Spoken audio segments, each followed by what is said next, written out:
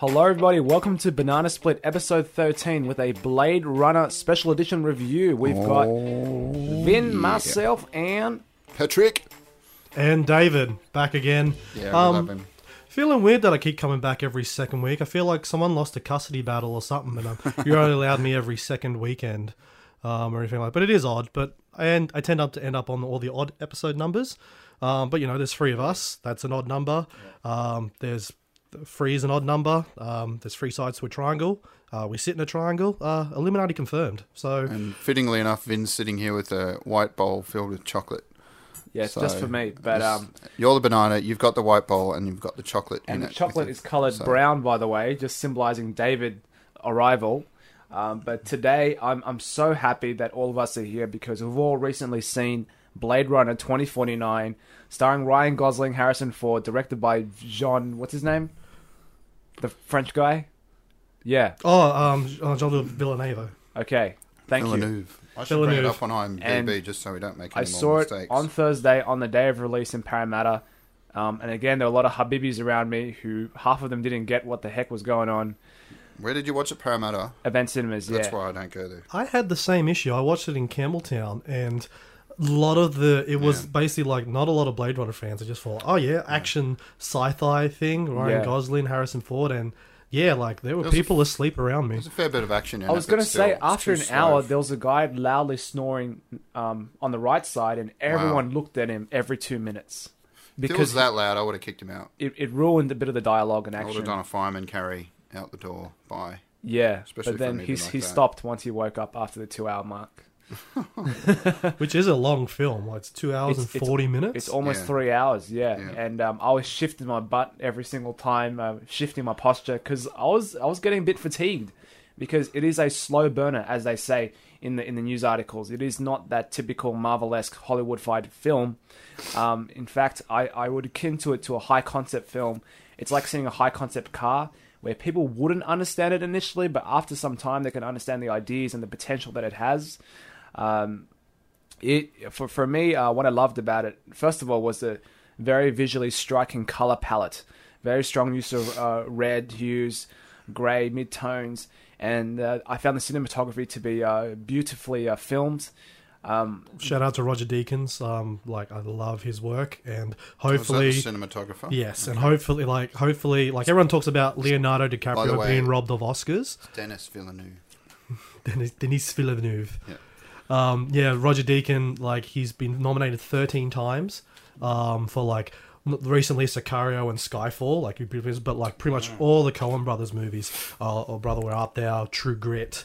What was the other one? He's got the chops. He's got a long resume there. Always nominated, but he's never won that Academy Award. And if he doesn't win it this year for Blade Runner 2049, that's a crime. That is, because dead set, the visuals and cinematography in this film alone is worth the price of admission. Now, I know Blade Runner is a mainstream film, but I'm pretty sure I have high confidence it will be nominated for an Academy Award, where it's visual effects, sound and music, I think composed by Hans Zimmer, the man. The music was very haunting and just captured me and drew me into that universe of this bleak period of just heavy digital consumption of electronics and digital media. I love how they built, especially they copied the grungy Hong Kong style in the streets, and I think Ryan Gosling was eating noodles or some Chinese food at one point, Japanese food. But then again, the costume design is brilliant. Everything about it is absolutely amazing. It's just not for everybody. Would you agree, Patrick or David? Yes. Yeah, well, it's like the original Blade Runner wasn't for everyone as well. It is a high-budget art house film. Blade Runner is just one of those names synonymous with the 80s, that people just think, oh yeah, Blade Runner. I'm pretty sure I liked it and enjoyed that. It was an underperforming cult hit that only made money, if any, in the re-releases. The DVDs and stuff. And so when it went, it's a bit like sort of Zoolander and quite a few other underperforming films that became popular in later years, where the sequel just hasn't... It's popular now, so everyone's going to come out and watch, but there's got to be enough interest other than, a lot of the fans are going to be older, they might have kids they have to go get babysitters for. It's got to be compelling enough to warrant that, and, there was no plot details revealed in the trailers other than, the moody atmospheric score and visuals, but and there's two leads which aren't. I don't know if either of them are still famous enough. Well, Harrison Ford's kind of not big enough anymore to carry a movie on his own. He's having a bit of a renaissance, in all honesty. And he's not in it until like an hour and a half into it. Yeah, I don't know. Like, he was in Star Wars, but that's a huge ensemble cast. But just like his performance of Han Solo in The Force Awakens, you could tell like he was acting and he cared. He wasn't phoning it in. And in Blade Runner, as Deckard, like he is passionately acting for it, and Gosling's performance is just amazing. A lot of directors who do cyberpunk and neo-noir, it all comes back to Blade Runner. Everything from The Matrix to Ghost in the Shell, everything we sort of love and aspire to take now, all draws from Blade Runner. And I can see this movie becoming that instant classic again to inspire more filmmakers, more cinematographers, that cyberpunk neo thing. Like, this is 2017. Like, we're 2 years off from the original years of the first Blade Runner movie.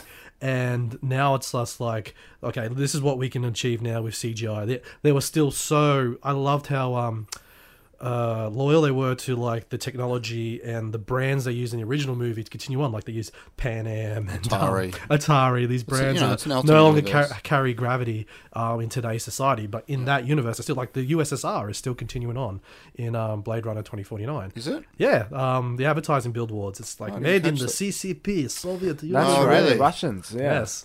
Oh Jesus! Just those little details. I just think that's this movie. I don't want to rewatch.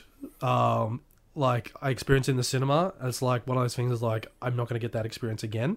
Yeah. I can watch it again for the little details, for cinematography and angles. I think it really needs to be watched in the cinema though. Yeah, I don't want to watch it in the cinemas again because that loudness with the music, the slow pacing, how the music builds up and sets tone. My 8-year-old was covering his ears in some sequences.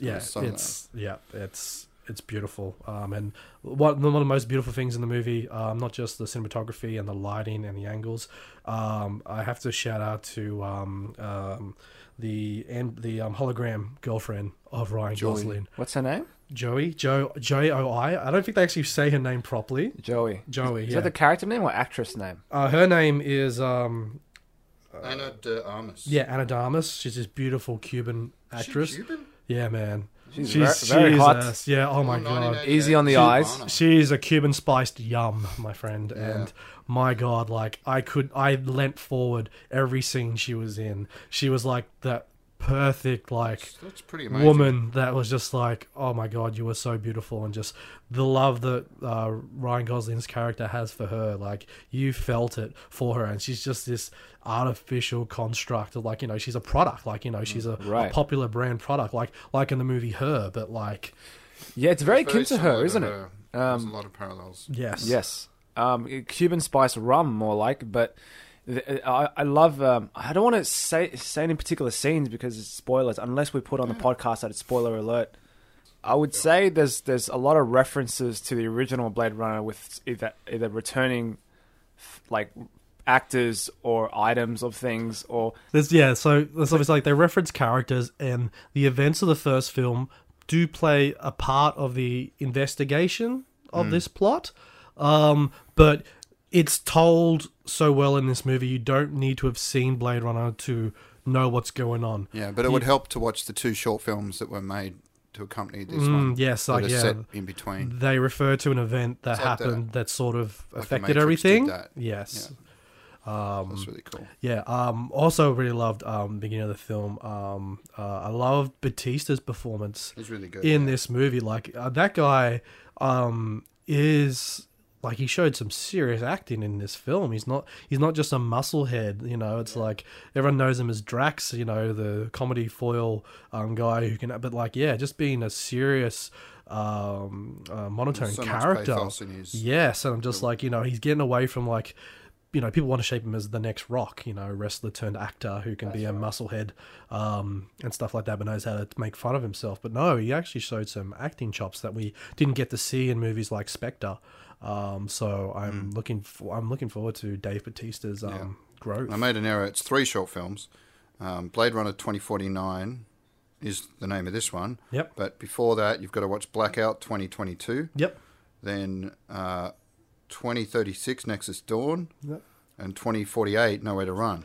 Yeah, it's I'm disappointed that like I only saw the original Blade Runner and this one. I missed out on the 2047 other movie sequels. So I don't know how I'm going to watch them. He's the same guy that did the stuff for Animatrix.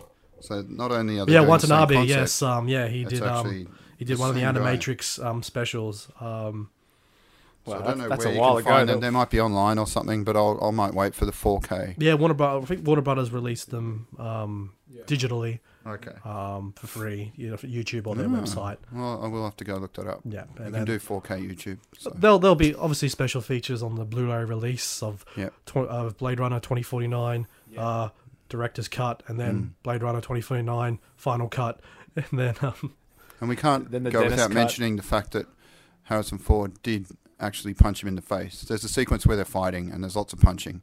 It would maybe plot reveal to. Even with that fight, I could reveal some things. But basically, Ryan Gosling cops a fist to the face without any... it was... And you can tell that it must have hurt. And apparently later on, Harrison Ford took him a bottle of whiskey and gave him a glass. Not the whole bottle, but... Jared Leto's not the only method actor in that film. And, he was very well in that movie as well. He actually wore the contacts that made him blind. For a month, yeah. Yeah, so he was blind in those scenes. Yeah. Which it didn't, I got to admit, he's got these weird camera floaty things that hang around. I thought there were other people, like his stock, board members or something, watching what was going on. Like he's going, hey, show us this new model, and... There's all these kind of weird little cameras floating around. I think that was just to enhance his senses. Yeah, I imagine one thing, but that wasn't maybe they were his eyes clearly explained. But I like that aspect. The set design in this, his office and stuff. I really love that whole wood, which is obviously to impress people because wood's super expensive. I don't know if you could call it a MacGuffin, but Ryan Gosling has this little wooden horse. And he takes it somewhere as part of the investigation, and the guy basically says, "You could buy. You're rich. You have wood. Yeah, you could buy a dog. The natural resources of the world are gone.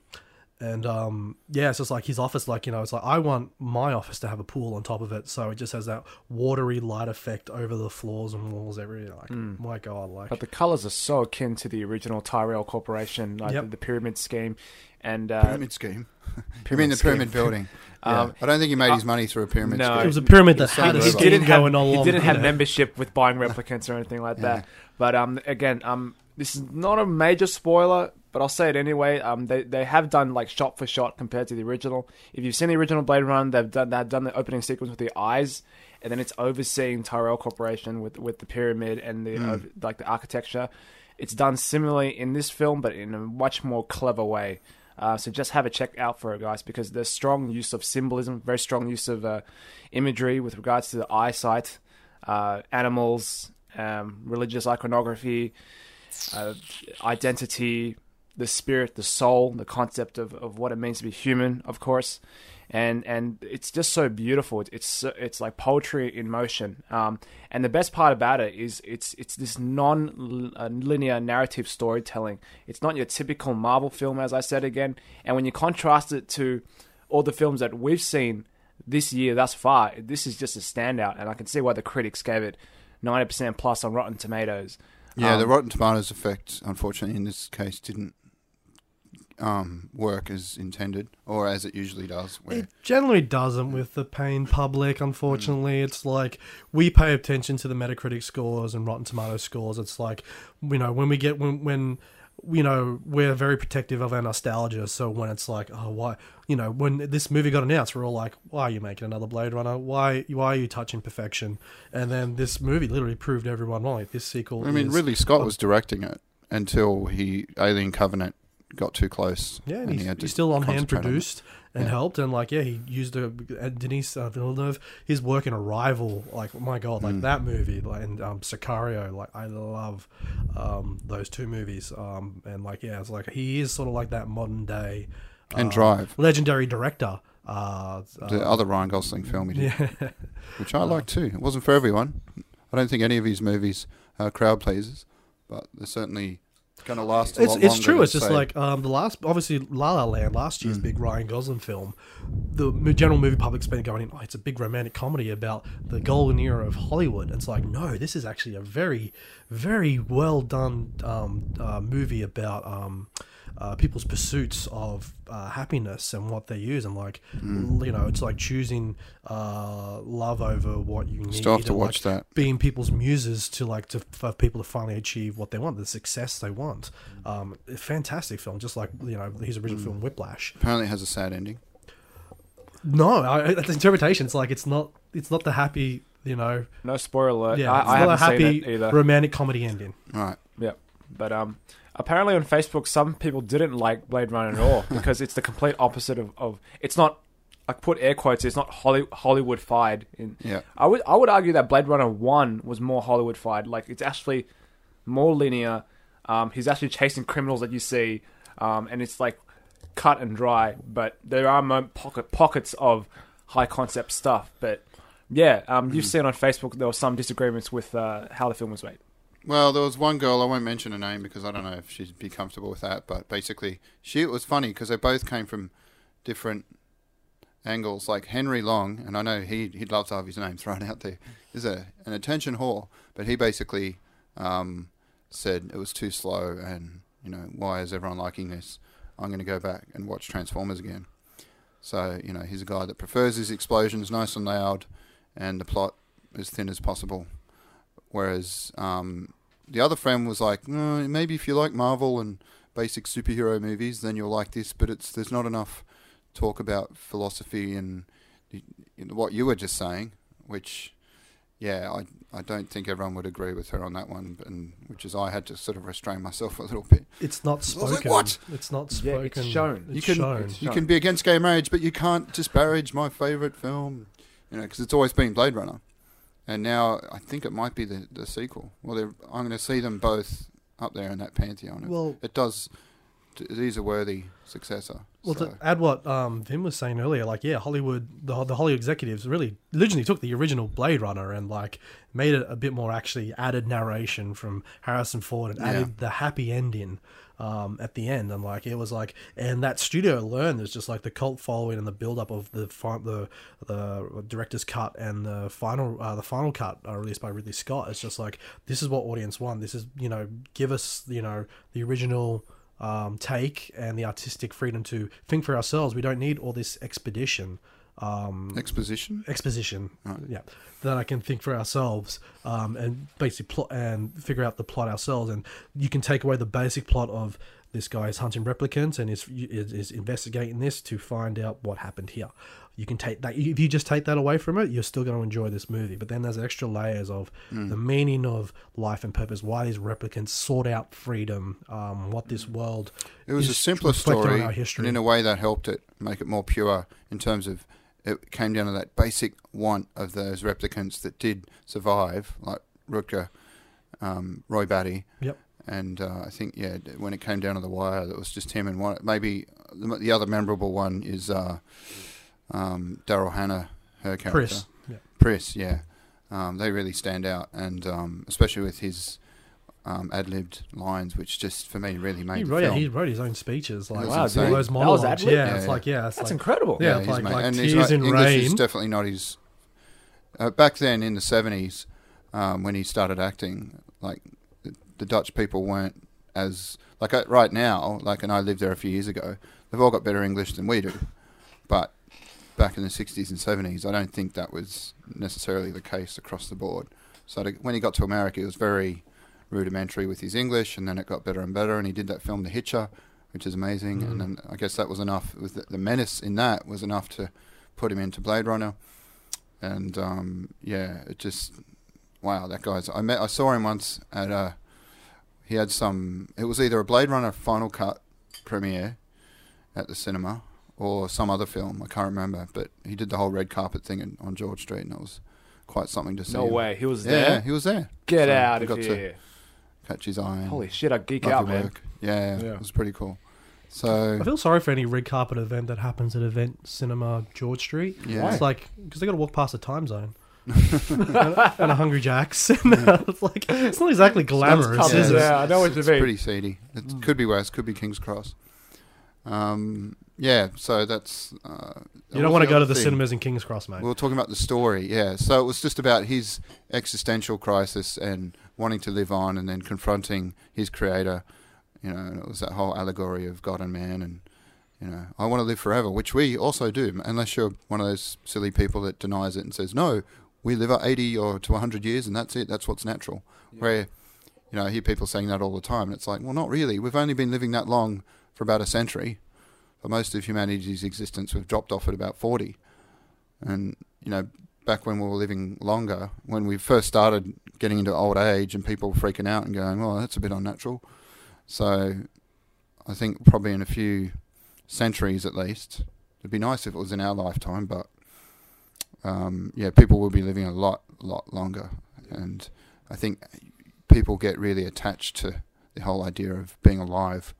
And probably the longer you live, the more you'll want to have a legacy, and it'll be, you know, there'll be more ego involved in, you know, being an individual, because the whole thing is that keeps us going now is like, well, we'll have kids or we'll have some kind of legacy, that primal drive, you know, related to our art. Like I'm in through films, or I've written a book, or I'll leave a song, or whatever else it is, or just the fact that I've had a lot of friends and my memory will live on in friends and family. And that's enough for most people. Yeah, that's their impact. Whereas if we're living, say, 300 to 400 years, then you're going to have a bunch of kids, and they're going to have kids, and then you're all going to just kind of drift away because, you know, how long can you just keep pumping out kids? The world would just suddenly have, like, the most complicated family tree. Yeah. It would end up like Iceland, where everyone has to have an app on their phone which tells them whether the person they're about to date is related to them. Ha! Because it's... That's great. You know, they've only got 300,000 people or something. But yeah. It does beg the question: if we're able to live a lot longer, or even forever, it's that our primal purpose has changed from mate and replicate to put our genes forward into something entirely different. But I want to go back to the symbolism for Blade Runner 1. I was just reading on the Wikipedia because I'm just too stupid to like look at the symbols like for my first viewing. Do you guys notice the origami? Every time the Blade Runner partner did the origami, so when he did the chicken, obviously he felt that it's way, every time he does the origami, it's a way to taunt Deckard. Every part of the animal is significant. It's like, I know what's in your dreams. So the chicken was like him being a coward, and then when he met Rachel at the Tyrell Corporation, he made a man with an erection. For like obviously attraction, which plays into what, and then at the end he made a unicorn, which I don't know if I've only seen the final cut, so I saw that sequence where Deckard was dreaming of the unicorn. Yeah. Yep. So it made the implication that maybe he had implanted mememories that the Blade Runner partner saw. Which I know Harrison Ford never liked that idea. And what's his name? I don't even know the director's name. Ridley Scott. He flip flopped over the years. Hey, and now he's like definitely Harrison Ford is a replicant. But what are your guys' thoughts on that? Is it definite that he's a replicant? They don't really reveal it in this either. It's an unanswered question, which is good. In the sequel. I'm glad they did that. As much as it annoys me, it's like a David Lynch film. It's like I wish I knew what was going on there, but it's kind of cool that I don't. So, and I don't know how pretentious that is, but. I like how they leave it up to you to sort of decide based on all the cryptic evidence that they give. And it doesn't, in the end, it doesn't really matter. Like, the issues are still the same and the story's still... And that's what he says, I think, because he's asked at one point, and I don't want to give away too much, but yeah, he's sort of... Because I know what's real or something like that. Yeah, either side of the coin, you'll still enjoy the film nonetheless, story-wise. But I love the use of eyes, because eyes is like the windows to one's soul. So it's like the replicants are trying to find their human soul and compatibility, and I just the way that what's his name, Roy Batty, the first one, killed Tyrell by stuffing his eyes, like killing his eyes, his eyes out and crushing his skull. That's brutal. But going back to that, like it was all about just we want to live on, and what does that mean, and so on. With this one, it was more not conventional plot, but it was certainly more of an intricate, plot-heavy. Chasing down the rabbit hole, what happened here? Because he's tasked with finding out to basically track down a certain replicant, and it's a very tortuous, convoluted journey to get there to find this character, and I think it's a lot more plot heavy than the first one. Yes, and that has its. It's the same screenwriters as well from the original. Okay. From their interpretations from Philip K. Dick's original book. Was it It's funny though that it took them a long time to write it, and when they wanted a redraft or a treatment, it was like he just said, "No, that's what you're getting." And he sent them a novella, and he just said, "That's what you're using. Deal with it." And it's like, I just want to point out the marketing of this film to avoid a lot of the spoilers, because nowadays we watch a trailer and we feel like we already know how half the film is going to go. A lot of films I haven't bothered watching because, it's like there was just announced today, the director of Last Jedi has actually gone out in public just today saying, if you want to avoid spoilers, do not watch the next trailer for Last Jedi. I'm not going to watch it. I'm not going to watch it. It's going to be really hard to watch. It is, because it'll be on Facebook, it'll be on all the I could avoid Facebook and I could avoid clicking on YouTube, but then it's like all the what do you do when you go entertainment news websites, the thing, like they can't help but report. They have to. That is clickbait for them. Yeah. That is what they need to report on. And it's going to be very hard to, like, it will just be a screen capped image on a YouTube video that will just show something that I don't want to see. Yeah. It's going to be hard. As long as it's not a main character dying or something, or a meme that. And that's why you have to go watch stuff straight away, because instantly memes are thrown up, revealing all these. Like what happened with Han Solo, that was out like the next day with all the Kylo Ren memes and his dad, and it was just like, oh. Yeah, I watched the Force Awakens like after work, which there was all the midnight premieres on Wednesday. Yeah. And then I watched it Thursday night afterwards, and I was able to avoid spoilers for it or anything like that. But then it's like. But then there's just spoilers that just come out, like there was some type of award show or presentation a couple of months ago, and it revealed who Rey is. Oh, okay. I'm glad I've missed that. Yeah, and it was just like, oh man, come on! I wanted to find out organically Kenobi's daughter within the confines of the cinema. Ewan McGregor's daughter, I think. Ewan McGregor's daughter. That's one theory. Okay. How do you know that? Or is it just... I read that somewhere, or I heard it somewhere, but I'm not sure. Like he actually seems to have a fairly clear memory of this awards night and what happened, but I'm just reaching back into like one of the worst trailers I've seen was Terminator Genesis, which revealed like basically the flip or the twist. I'm like, wow. Yeah, the beginning was that's the other strong. big news. They're doing a Terminator 3. That basically starts as soon as Terminator 2 finished, and it ignores every single other, but it has the writer from the TV series, Sarah Connor. I love the and Sarah it's got Connor the proper Chronicles. Sarah Connor in it. Linda Hamilton, she's back. Yep. I don't know why they left her out so long, but it was her choice. She chose not to come back in 3. Yeah. And then good choice. She lended her voice to Salvation for the recordings for John. Oh yeah. That was a good movie. Everyone trashed it, but I liked it. Christian Bale, like it, man. But that Salvation suffered from the same thing as Genesis. They gave the plot spin in the trailer that Sam Worthington's character was a Terminator or was a cyborg. Yeah. And the beginning was so strong. I was like, yeah, we're going to go back in time and kick ass. And then, oh, shit in the trailer. And I knew it was going to happen. I'm like, this just fucked me over. I couldn't enjoy it anymore. Yeah. But I'm very happy about one thing about ethnic representation. There was an Asian Terminator.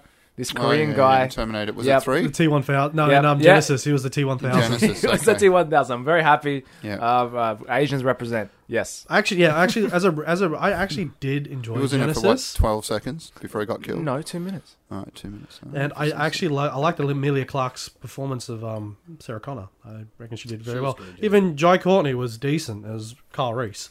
He's a bit. He's still Jai Courtney, but yeah. Like, was he in Suicide Squad? Yeah, he was Captain Boomerang. Yeah, and it's just always been Boomerang to me. He's so Aussie, man.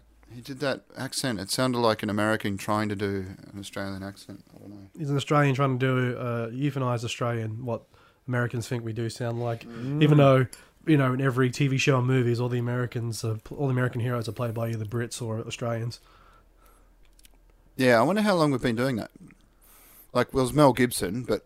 He's still born in America. Mel Gibson was born, he was born in New York and then came to Australia. But, I mean, it was more sort of late 90s when that started. Back in the 80s and early 90s, it was British people playing villains, like Jeremy Irons and... Alan Rickman. Alan Rickman, great one. And then Sheriff Nottingham and Die Hard. And then I think the late 90s, early 2000s, like, you had Hugh Jackman, Australian, and then Christian Bale playing a lot of American characters. So he's British, right? He's British. So yeah, he's done so many American movies where you have to sort of go. Yeah. But Tom Hardy's played like very British characters himself. I don't know did you ever see that one where he plays like a bootlegger, and it's got Tom Hardy. It has that real method actor that went a bit crazy in Transformers, and he was in Raiders. Shia LaBeouf. That's a really good movie. Yeah, Lawful or something. Lawless. Yeah, I'll have to look it up. So many movies. Yeah, no, but that's really good. Yeah, I don't know if it's maybe the same guy that did Fury, but it's up there. Yeah. Well, okay. Well, how do you want to sum up your review of Blade Runner? I think we just vomited up. I know we've just started. Just like what we love about the film, but like we're trying to avoid the plot as much as we can for it. But like generally, just like how would you sell this movie to convince not just our fellow nerds listening, all 12 of them. Thanks, guys. Yeah, we love it. If they're let's call them apostles. I mean, we have a dozen fans, so they're our apostles. Is that how many likes the Facebook page has at this point? What are we? No, October 2017. Just throw that out. Timestamp. Yeah. Well, what's going on in our lives?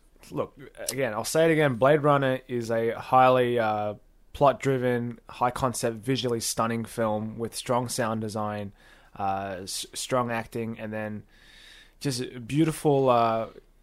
It's a beautiful gaze into the themes of soul, humanity, raw emotion, and beauty, and what it means to be loved. And I just fell in love with it. My eyes weren't peeled from the screen. So if you want to have if you have a choice to go to the MCA to like look at artworks and museums and shit, just skip that for now and just see Blade Runner in event cinemas, for God's sake.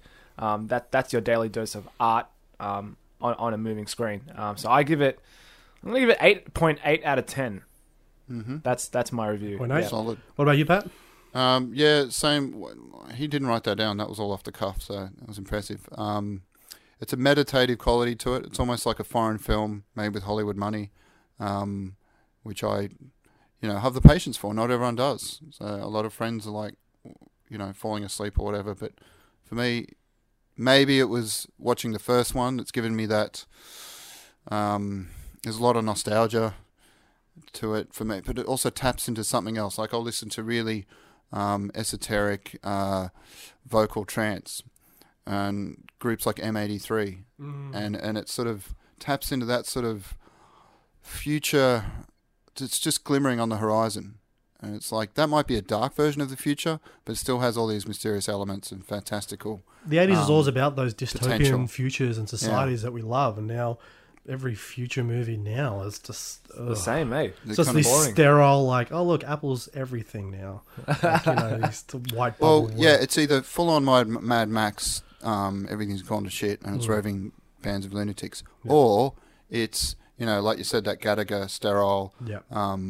Everything's just like minimalist Tron. Yep. Kind of clean look. Whereas I think Blade Runner effectively combines the two to a degree. The grittiness and darkness of like how the early 80s saw that consumerism, the Japanese and Asian culture taking over both the financial world and cultural world. Yeah. And then just like just the effects on the planets of just like how the environment was affected in Los Angeles alone in 1982.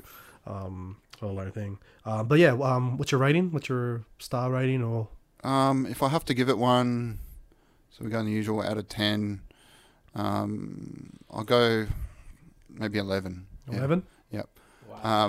Because I would just, like you said, you wouldn't go back to the cinema. I would go back to the cinema purely for the soundscape that it creates and the contemplative navel-gazing mood that it puts me in.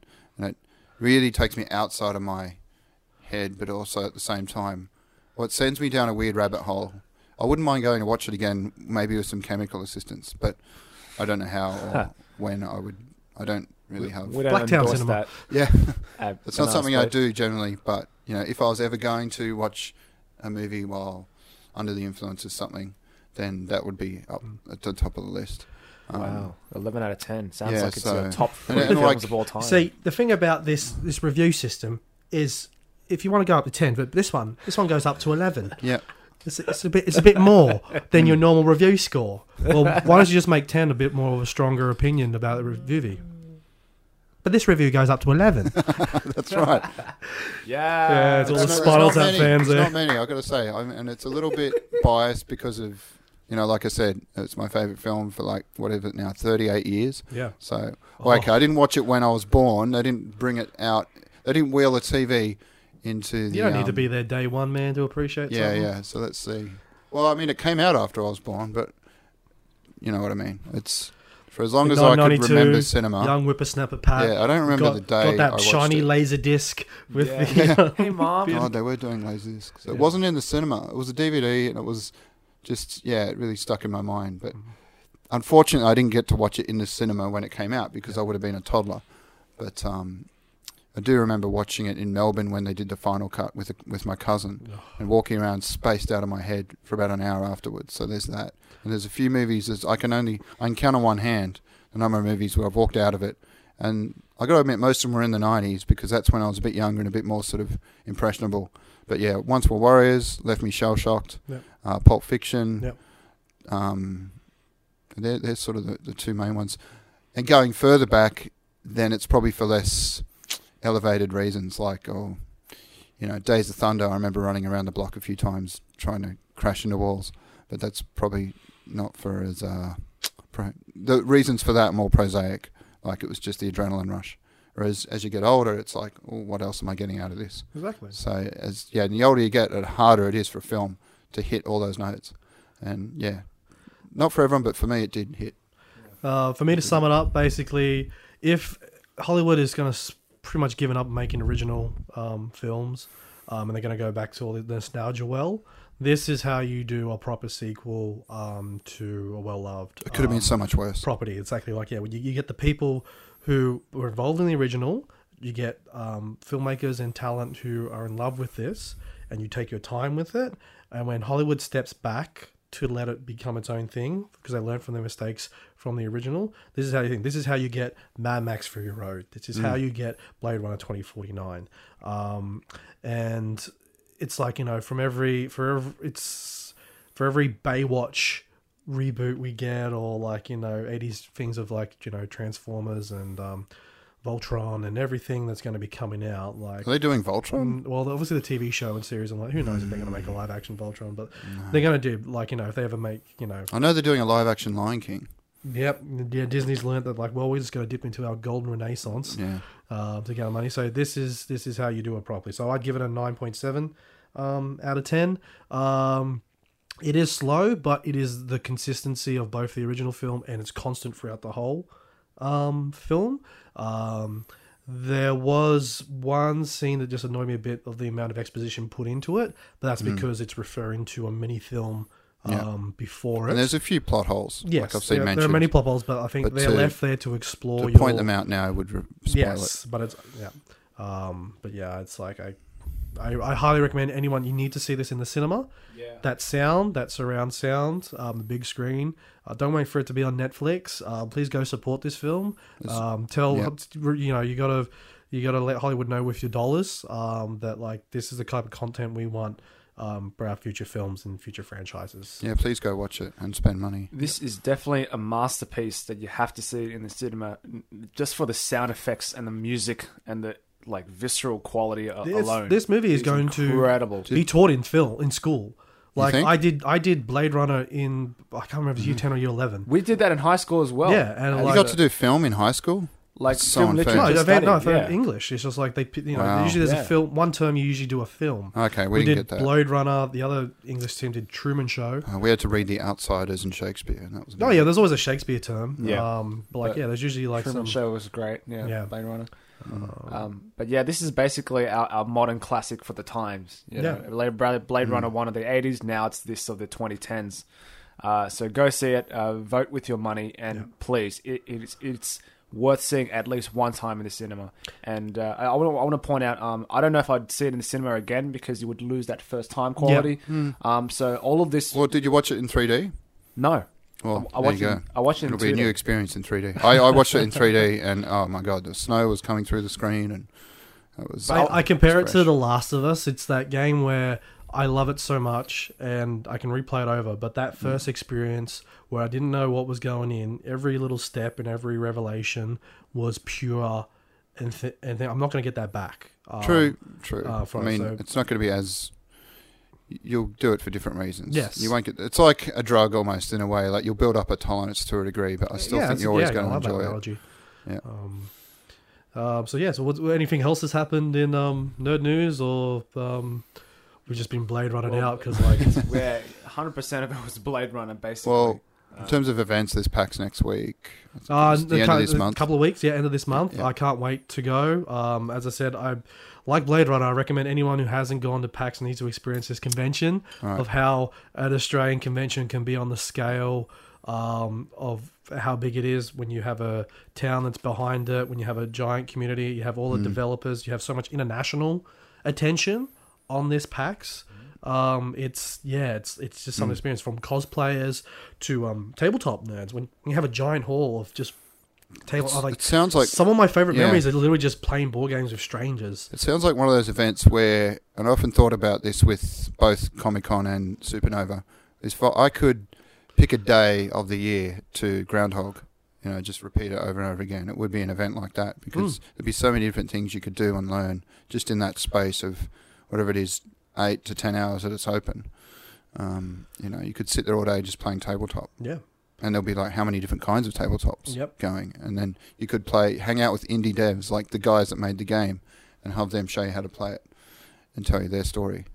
Or listen to the panels, or it just goes on and on and on. Or just take photos of all the amazing costumes, which is what I usually end up doing, mixed in with a few panels. But I do want to touch base on what you talked about last episode, Oz Comic Con as well. I was briefly there for Saturday, in full cosplay. Yeah, we saw you. What's your general thoughts on it, sir? As I said, with RTX, we're about in the lower halls of the ICC compared to the big hall that was at the top. It was very interesting. I think just traffic-wise, it was too cramped.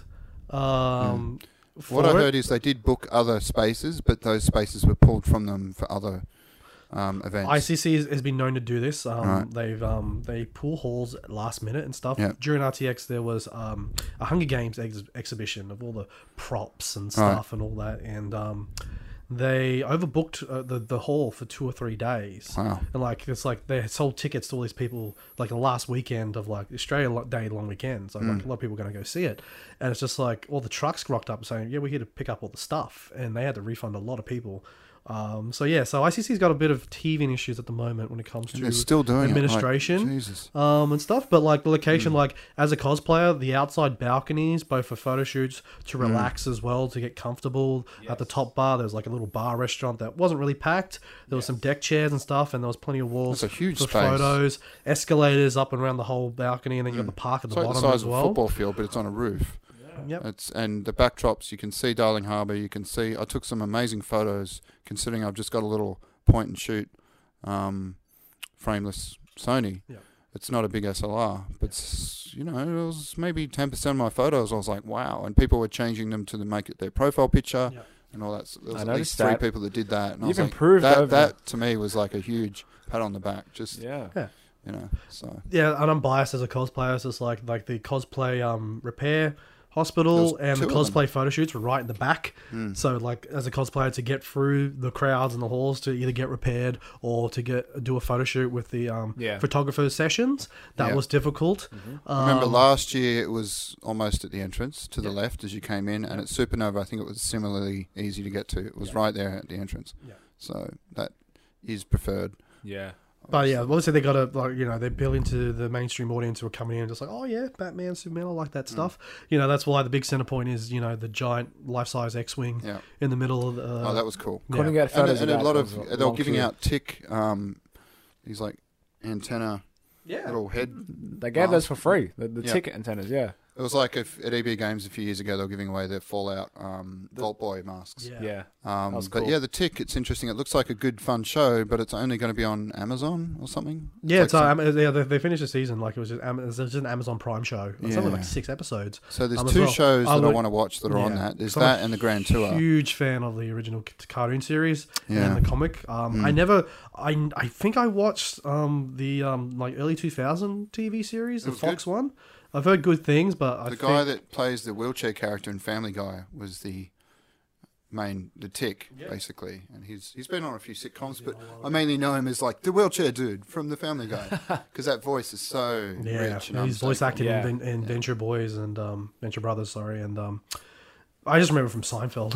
He's like I had a hard time believing anyone else could play that role, but the new guy basically seems to channel him a little bit, the big, well-meaning oaf, and I want to watch it, but. I can't, because who's going to... We're coming to that issue of now Disney's pulling everything. Who do we subscribe to? Who do we give our monthly subscription dollars to? Foxtel and Netflix. I'm not going to get Amazon just for one show. I know where one place you can subscribe to. It's called Pirate Bay. If they keep taking all the proxy servers down. Would you download a car? Come on. Are we going back to the 90s with that cinema advertising, Patrick? That's not the 90s. That was like mid-2000s. Mid-noughties. And all the PC monitors were like these massive monitors, and it had like the green bar going higher and higher. It's not Men in Black, people. But we're still waiting for a realistic hacker movie. I think the closest we got was that Christian Slater. Mr. Robot is the best show in the world. I love it. Thank you, Rami Malek. I love you. So hopefully they're doing a new... Even season 2? Yeah, why not? This guy's a critic. Any flack? EB Expo was on this weekend. That's right. I was going to say, obviously, none of us went because we're afraid of the sun. How did you get any feedback from the Beyond Cosplay community? About Todd or Revan, who's one of the guys up there for us, he went and said he could have done it all in one day. Like, I think he went both days, and he thought one day would have been enough. Like, it was there wasn't any big new releases that came out before retail. Yeah, a lot of people have paid. A lot of developers have pulled out. It's a smaller venue, and I've always believed when it was in Sydney, obviously that 5 sessions, 3 days. The amount they charge for those things. Do they still charge for half days? Because that's ridiculous. $40 for half a day. Yeah. And then 6 hours to line up. And then half of that time you're just lining up anyway. Yeah. I just don't understand. Dude. And then half the venue is just a EB game shop. But, pre-order now. Get the greatest deals on your EB Games Expo now. That's the Sesame Street word of the day is pre-order at any EB Expo. Come on, dude. And all the kids lining up for Battlefront. Well, this is years prior, but I was there for the cosplay because I knew lining up would be cancerous for my health. The last one at Sydney was okay because they had that big market. Like anyone could come in and they were paying almost nothing to have a store there. So that was cool. But that seemed like kind of a last-ditch afterthought of we need to fill this space. Well, Mo had a comic store at the EB Expo. Yeah. Yeah, it was cool. But Mo's a friend of ours. He runs a shop in Newtown. I don't know if he's still heavily financially. Yeah, I saw that. I walked past it recently. It was like, oh. So there's nothing there now?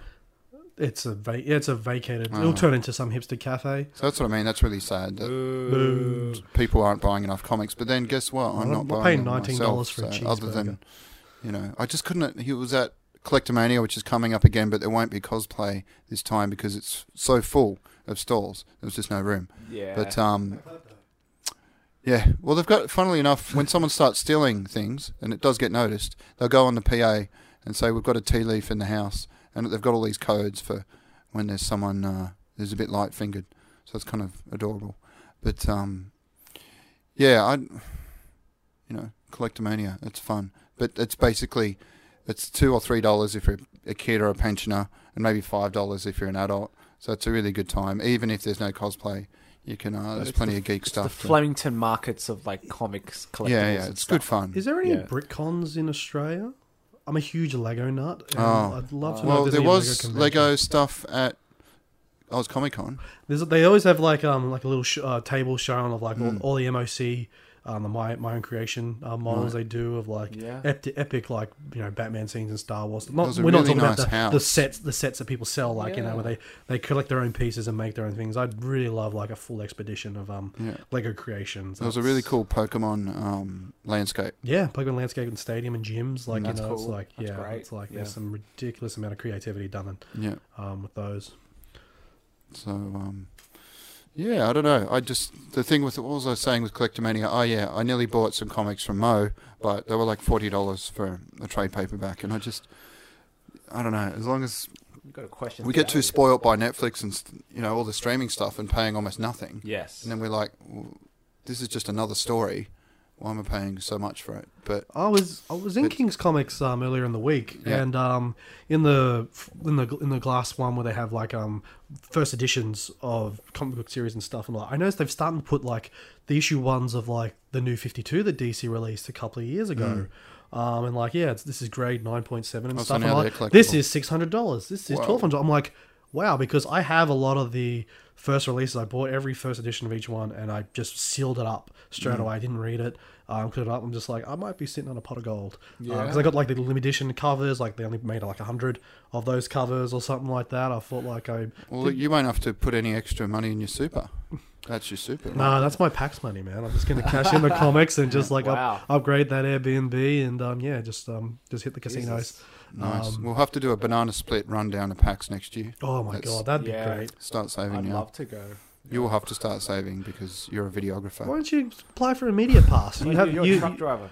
PAX is very good with their media passes. You've got an interesting job, but it doesn't pay a huge amount. I've got a really boring job, but it pays okay. So between us, we can. I mean, the work is hard, but the pay is little, so it works out. But yeah, they're very good with media passes.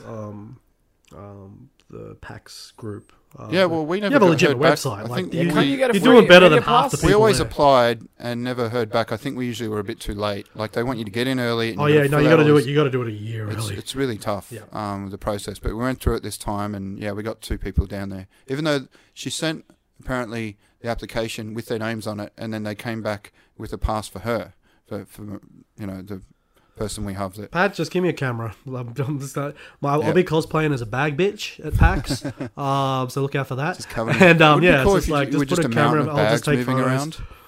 That would be an interesting. Although most of the photos will be me at the Munich bar right across the thing, just drinking. Selfies. Glass in the air. Nice. Right. So I don't know. There's not much left to do in Sydney, and someone did ask me if there was a regular small event that they could come to Halloween, practice there. The ultimate cosplay event. Yeah. Well, is there anything set up for that, like parties wise? Oh yeah, it's every bar and club and all that. Yeah, but because it's like Halloween's on Tuesday, October 31st, so like it's the weekend before. Like a lot of places are doing Saturday party event, and that's when like the normal club and party people are dressing up as oh look, it's all the slutty Disney princesses, and it's it's. And you've actually cosplayed. Have you actually cosplayed on Halloween? Like use one of your cosplays to go to like a Halloween party. Yeah, it doesn't work. No. It's like if you think you wear your costume and I'm gonna blow all the wear and tear your costume goes through while going through a convention hall and posing for photos. Try and drink and dance in those things, man. Like oh my god, my Assassin's Creed outfit got destroyed going out for Halloween. Yeah, it's got to be something you're willing to let. I was most overdressed and everyone loved it. It's like wow, this is hardcore. Like and stuff. And like everyone's just wearing like a Superman t-shirt and like a red blanket. It's like yeah, I'm Superman. I'm just like. But I just want the costumes to be like themes for the occasion. Like I know we have like Final Fantasy costumes and Star Wars costumes, but is it appropriate for Halloween? So like I'd like to wear something. It's not just monsters now. Yeah, no one goes. I know it's not just monsters and like it's Hallows Eve. It's about like a zombified theme, which goes back to the zombie walk that's happening. I think next month. So that's going to be like it's coming up soon. Our Belmore Park with like zombies and Walking Dead cosplayers. Is that a Saturday or a Sunday? Do you know? I don't know, but I'm pretty sure it could be a Saturday. Belmore Park. Yeah. It's right across from Central. Right across Central Station, yeah. It used to be at Hyde Park, but not anymore. One time it was out near Newtown. In Marrickville it started. Yeah. Yeah. I think that was a different walk. Well, you can't do a walk around Hyde Park. There was zombies, but it wasn't the zombie walk. What was his name? The guy ended up having a stroke. He was there with a bucket on his head as one of those Plants vs. Zombies. That's what I remember. It was he had the whole like flower pot upside down. Yeah, his name's Alex. Alex Wong, yeah. Yeah. So that was the last time I sort of saw him fully healthy. And so when I remember him on that zombie walk, basically. Yeah. Well, you can't do a zombie walk in the city anymore due to all the construction because of the light rail. It's like you have to do it in South Sydney now. Well, this zombie walk, what are they going to do in the Belmore streets? Park? Are they just going to stay in the park? No, we're actually going to walk around the streets. Oh, like the roads are actually blocked off for us. Yeah. So it's all pre-planned before. Yeah, it's legit. It's done. It's been done last year. Well, I wonder if someone bought it or if it's just him still managing it from Germany. Because I know the kid and he was quite young that ran it. was basically moving overseas a couple of years ago and wanted to sell the rights to it, but hopefully it's in good hands. So, yeah. All right, well, we'll pretty much leave that at that. We all liked Blade Runner. We'd love, see Blade Runner, pay for Blade Runner, love Blade Runner, talk about Blade Runner, tell people about Blade Runner. Yeah. One person dialed up a notch to 11 out of 10. One's a bit conservative, but one gave a very good review. I would agree with that, 9.7. I can't remember your score. 9.7. Right, okay. Yeah, mine's a 8.8. I don't know if it's like... You're so hard to please, aren't you, Vin? Look, I don't know if it's a Citizen Kane classic. That's the thing. What movie would you give a 10 to? Don't get me started. What's your Citizen Kane? He's going to start criticizing when I say it. With Shawshank Redemption. But that's true. Well, that's I love Shawshank. That was the cinematographer Blade Runner. That was his first movie. Shawshank Redemption. Oh, really? Yep. Okay. Well, then, good. Yeah, and Pulp Fiction are the films. But anyway, thank you very much, everybody, for listening to our special edition Blade Runner review episode. It's been wonderful. My name is Vin. My name is Patrick. My name's David. I'll see you at episode 15. Oh, yeah. And grab some dessert and get the hell out of here. This podcast is brought to you in part by the Brain Trust Brothers Network. For more information about this podcast or others, visit braintrustbros.com.